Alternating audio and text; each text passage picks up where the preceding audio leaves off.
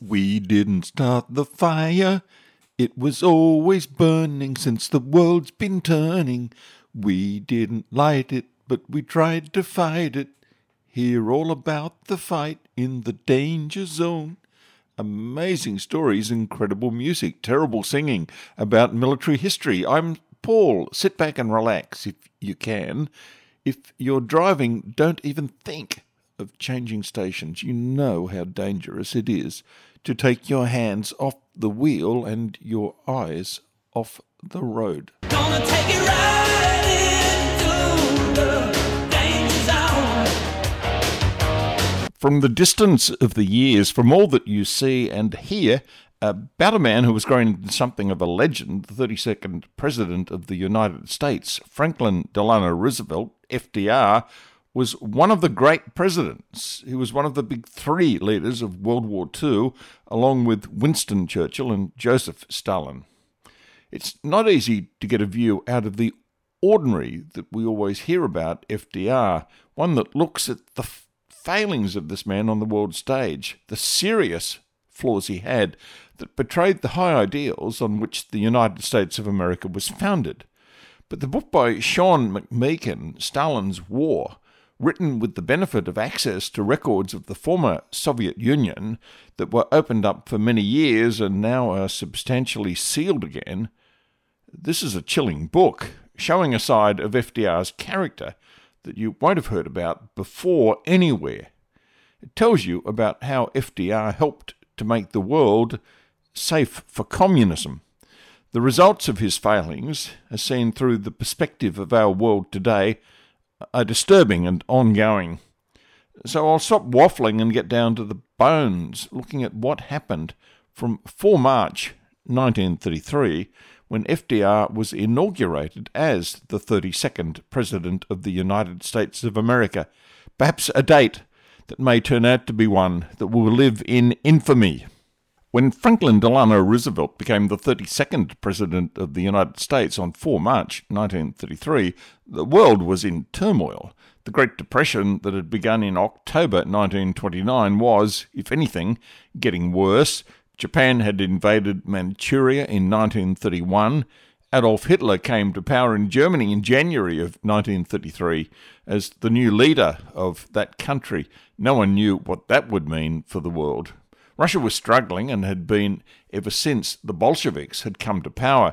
Communism always impoverishes a country, and Russia was certainly conforming to that model. The new Bolshevik regime was struggling to get international recognition. Perhaps the most important recognition that it wanted, that it needed, was by the United States of America. Republican presidents had occupied the White House before Roosevelt's election, going back to Presidents Harding, Coolidge and Hoover, spanning 1921 to 1933. There were hopes that this Democratic president would break from that Republican tradition. Now, with a socialist president who had swept to office in a landslide, their time might have come. Not that Stalin or communists generally had a high opinion of socialists, including the Democratic Party's socialist ideals. To Stalin, the socialists were worse than the Nazis. In the struggle for Hitler to come to power in Germany, this attitude had been a great help to the Führer. Communists and socialists fought each other more fiercely than they fought the Nazis. Russia had been able to limp along well enough before the Great Depression hit. The best thing they had to sell were the works of the giants of the art world and antiquities that had belonged to the Russian royal family and the aristocrats. These were sold illegally, mostly to European and American auction houses. Russia also had gold resources that generated cash for it. At the time of the October Revolution, Russia had the greatest gold reserves in the world, although these would be completely exhausted by the late 1920s. With the Great Depression and the coming to power of the Nazis in Germany, sales of art and antiquities slowed to a dribble, and no one had money to throw around anymore on luxuries. Just before the previous president of the United States had left office, he had exposed a massive Russian counterfeiting operation churning out millions of dollars of US currency. Most State Department officials were wary of Russia, not without reason. Robert F. Kelley, the head of the Eastern European Division of the State Department, pointed out to Roosevelt on 27 July 1933, "So long as the communist regime continues to carry on in other countries activities designed to bring about the overthrow of the government and institutions of these countries, the establishment of genuine friendly relations between Russia and those countries is out of the question." Before even thinking about recognizing Russia, Kelley argued that the United States must demand the abandonment by Moscow of direction, supervision, control, financing, etc., through every agency utilized for the purpose of communist and other related activities in the United States. Besides that, Kelley pointed out that there were another 600 million reasons not to give diplomatic recognition to the Bolshevik Russians. The communists had repudiated debts Russia owed to the US government and to private lenders and creditors at the time of the October Revolution. American businesses and property had been seized by the communists and without compensation being paid to the owners. Excluding interest, the US government was owed $192 million. Other US business and citizens were owed $106 million. The value of American property illegally confiscated by the Bolsheviks was about $336 million. So the Bolsheviks had American claims against them for about $600 million. That's about $60 billion in today's money, plus interest accrued since 1919, 14 years' worth. And Kelley's final point was that the government of the United States has a profound interest in the maintenance of the sanctity of international obligations. Maxim Litvinov, the Russian Foreign Affairs Commissar, when he was talking to Stalin, put the figure of what was owed lower at around $345 million, but with interest that still probably came to around $500 million. What the Russians really wanted was to get access to the US bond market for some really massive loans to buy raw materials and manufactured goods. The Americans, who were absolutely in the box seat to make heavy demands on Russia, a notoriously brutal regime that the world knew enough about to find repulsive, had to consider if they wanted to give serious international credibility to these people, which would come from the United States recognizing them. If Russia got diplomatic recognition from the United States, it would then be able to set up embassies and consulates there, which would give Russia bases for its spies, who would have diplomatic immunity for if and when they were caught. The Russian agents would engage in heavy subversion of the United States democracy, as they had done in every other country that had been naive enough to give them diplomatic recognition. That's what the left is all about. Lending money to Russia was clearly a risky business. There was a long history of defaults before the revolution and after the revolution. All in all, Russia had everything to gain from United States diplomatic recognition and nothing to offer America in return for giving it. The advantages to Russia of American recognition were so one-sided in Stalin's favor that Roosevelt could have demanded pretty well anything he wanted and gotten it. So Roosevelt had all of the cards. How was he going to play his overwhelmingly powerful hand? It must have been a nervous Comrade Litvinov who went to meet Roosevelt in November 1933 to beg for recognition. He knew that Russia was going to have to pay a lot of money, maybe not every last cent, but still a lot. He had no bargaining chips, not one. He was a beggar, throwing himself on the mercy of the American president. Mercy, it should be noted, was not a commodity that any Russian could ever expect from Comrade Chairman Stalin. Okay, so Litvinov knew that the American starting position was $600 million. But how much was Roosevelt actually going to ask for? You'll never guess. He didn't start with $600 million. He didn't ask for the $500 million that Litvinov thought might be Roosevelt's figure. No, he asked for just a measly $150 million, a quarter of the actual debt, leaving off interest. Not only did Roosevelt ask for that paltry sum, but he was apologetic about asking for so much. He gave excuses for why he was asking for so much. "That's the smallest sum I think I'll be able to get Congress to agree to." Roosevelt thought that tiny sum was unreasonable to ask for. Could Roosevelt have been any more naive? Litvinov took the cue from this weak president. He bartered him down to a figure that he said even then he couldn't commit to, a figure of between 75 and 150 million. Then he totally excelled himself and showed some real chutzpah. Just so you know, chutzpah is a Jewish word. I can best demonstrate what it means by giving you an example. A young man murders both his mother and father. He stands trial, but throws himself on the mercy, there's that word again, of the court, pointing out that he's an orphan. That, dear listener, is chutzpah. Litvinov got his people to work out the value of Russian assets seized by the United States in retaliation for the Russian seizures of American assets. Taking a very generous view of that value at $143 million, he said that with interest on that sum, it made the Russian claim $161 million in total. That meant that Russia and America were square. Cheeky little bugger. In the end, Roosevelt agreed to settle the American claims of at the very least $600 million for a paltry $75 million, including all interest. Why was Roosevelt such a sucker for the communists? The answer to that question isn't easy. You'll see that during the rest of his life, in every dealing Roosevelt had with Stalin and his gang, he was conned at every turn. Churchill, who was truly worth his help, got treated fairly shabbily by Roosevelt. One of the main factors, they say, that influenced Roosevelt to be so generous in these dealings was the prospect of becoming a major trading partner with Russia, benefiting from some enormous trade deals that he believed would definitely follow a warming of relations. Great Depression era America was desperately in need of something like that. But what he didn't know was that the Russians were broke. Communism had never been in great financial shape. Communist ideology made sure that was never going to change until the very day that communism finally fell.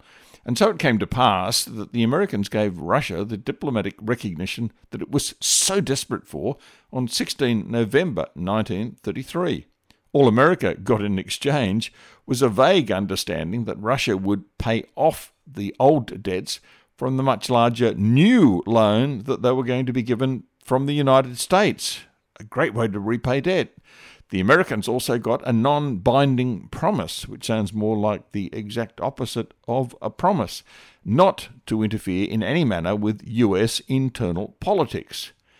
After Litvinov left the White House that critical November 1933 day, he went straight to a meeting of the leaders of the Communist Party USA. Smiling broadly, he told the meeting, "Well, it is all in the bag. We have it. They wanted us to recognize the old debts that we owed them, and I promised we were going to negotiate. But they did not know we were going to negotiate until doomsday." You can always count on the integrity of a communist. Litvinov then said to the leaders of the Communist Party in America, "My pledge not to interfere in U.S. domestic affairs doesn't bind the party, but only the Soviet government. And anyhow, it's a scrap of paper which would soon be forgotten in the realities of Soviet-American relations." Given a green light by Litvinov, the American Communist Party published a statement reaffirming its commitment to revolutionary principles in the New York Times on 19 November 1933. They weren't subtle. Today, there's a lot of talk about the slow march of the left through the institutions, but this looks like a run-through during Roosevelt's regime, not something just for our present times. And in my next programs, this is going to get a whole lot scarier. The promise of the American Communist Party to pursue the revolution was quickly carried out. With the recognition of Communist Russia, the members of the American Communist Party increased quickly. Between November 1933 and 1938, the members went from 13,000 to over 80,000. Communist agents and members of the Communist Party of America were easily able to infiltrate the rapidly expanding bureaucracy of Roosevelt's New Deal. The American State Department, which looks after American relations with foreign countries, was full of Soviet agents, including Laurence Duggan, codenamed Frank, Michael Straight, codenamed Nigel, and the infamous Alger Hiss. Hiss was tried in the 1950s for spying for the Soviet Union.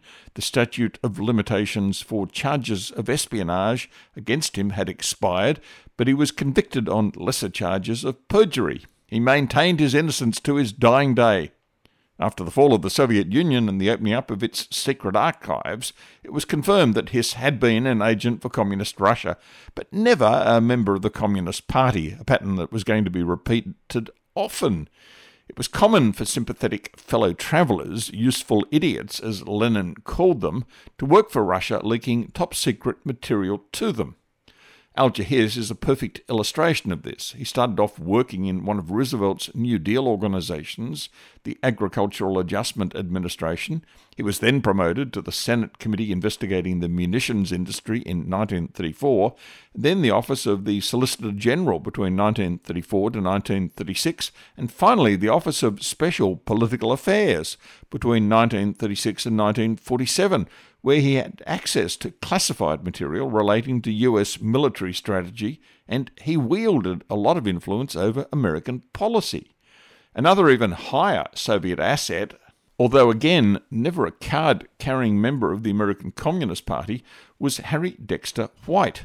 He was a Harvard-educated economist who went to work for the US Treasury Department in 1934, ending up as the right-hand man of Henry Morgenthau, Roosevelt's powerful Secretary of Treasury. What he got up to you won't believe, but that's for another program. By the end of the 1930s, there were hundreds of paid Soviet agents working inside the US government, either 221 according to Soviet records, or more likely 329 according to scans of telegrams sent to or received by various Soviet spy organizations. An American aeronautical engineer complained that the Russians had agents in practically all American aviation factories.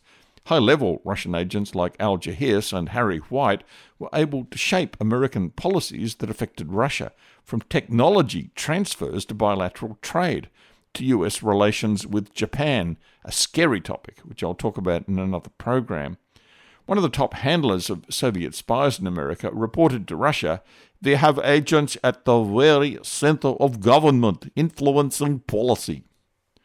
The Soviet embassy in Washington there, thanks to Roosevelt's recognition of the Russian government, was a critical asset for Stalin, as he was able to masterfully manipulate most governments in the world, including the United States and Great Britain. Don't get me wrong, the American civil service had some outstanding people who saw Stalin and his regime for the brutal monsters that they were. Typically, socialists seem never to be able to see the evil that comes from their own side, but good conservative people, well informed, can see and speak the truth. One of the outstanding figures like this that Roosevelt had to advise him on how to deal with Stalin and his regime included the first American ambassador to Moscow after the recognition of Russia. That was William Bullitt. Bullitt quickly became critical of Stalin's murderous regime. In 1935, Stalin officially ended the policy that had been introduced at the Third Comintern that had put into place in 1990 to set up communist cells in Western countries to work towards subverting them, with a view to their overthrow by communist regimes. This is something still happening in the West today with considerably more success with the New Left up to just after the end of World War II. Comintern was replaced in 1935 by the Popular Front, which was supposedly an anti-fascist body, but not really. It didn't lose its Comintern subversive goals, except when speaking in public. Roosevelt desperately wanted to believe that the bad days of Comintern were now gone. Bullitt wasn't swallowing the communist lies.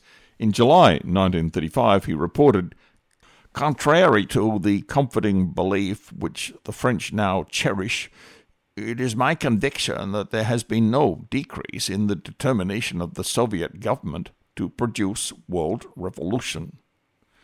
Bullitt said why that was his view. Every single Soviet and Comintern official I have spoken to has expressed his belief in the necessity of world revolution. For this reason, Stalin's diplomatic overtures towards friendly states, such as in the current instance France, are merely tactical policy, akin to armistice relations, a temporary ceasefire in the battle between communism and capitalism. As for the prospect of a new European war, I don't doubt that current Soviet policy is peaceful, but this is only because Stalin has not yet completed his armament drive. It is the primary object of the Soviet Foreign Office to maintain peace until the strength of the Soviet Union has been built up to such a point that it is entirely impregnable to attack and ready, should Stalin so desire, to intervene abroad. Bullitt also warned, it is the heartiest hope of the Soviet government that the United States will become involved in a war with Japan. Bullitt's views were right on the money, but they were not what Roosevelt wanted to hear. This led to Roosevelt having Bullitt replaced as the American ambassador to Moscow by someone who was willfully blind to the realities of communist Russia. Roosevelt replaced Bullitt in November 1936 with Joseph Davies. Davies abruptly ended the stream of criticisms of Stalin's policy that came from Bullitt. Maybe that happened because Davies was a communist sympathizer. Maybe it happened because his wife, Marjorie Merriweather Post, the Kellogg's heiress, was given favoured access by Stalin to buy looted artworks at amazingly discounted prices. The artworks she acquired can still be seen on display at the Hillwood Museum in Washington, D.C. Whatever the motive of Joseph Davies, he certainly dealt with Stalin and his superiors in Washington, taking the most unrealistically kindly views of Stalin's murderous regime. In a meeting Davies had with Stalin in June 1938, he told him, "You are a greater leader than Catherine the Great, than Peter the Great, a greater leader even than Lenin. I know you are a man of peace." Davies volunteered to Stalin to share sensitive intelligence about American naval deployment in the Pacific. He invited Stalin to intervene in U.S. politics. Davies warned that although Roosevelt was favorably disposed toward him, and the Soviet Union more generally, the president was surrounded by reactionary elements in Washington, who Davies told Stalin he hoped would soon be sidelined. What happened next in the American State Department beggars belief, but that's for my next program.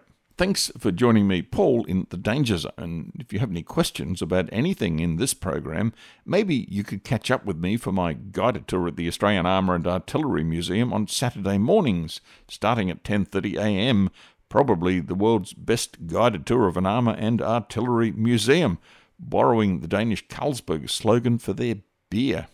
If you liked this program, you'll definitely love my other program, curiously named CYKIAE. Even I don't know what it's all about, but if you listen in, you might get a clue.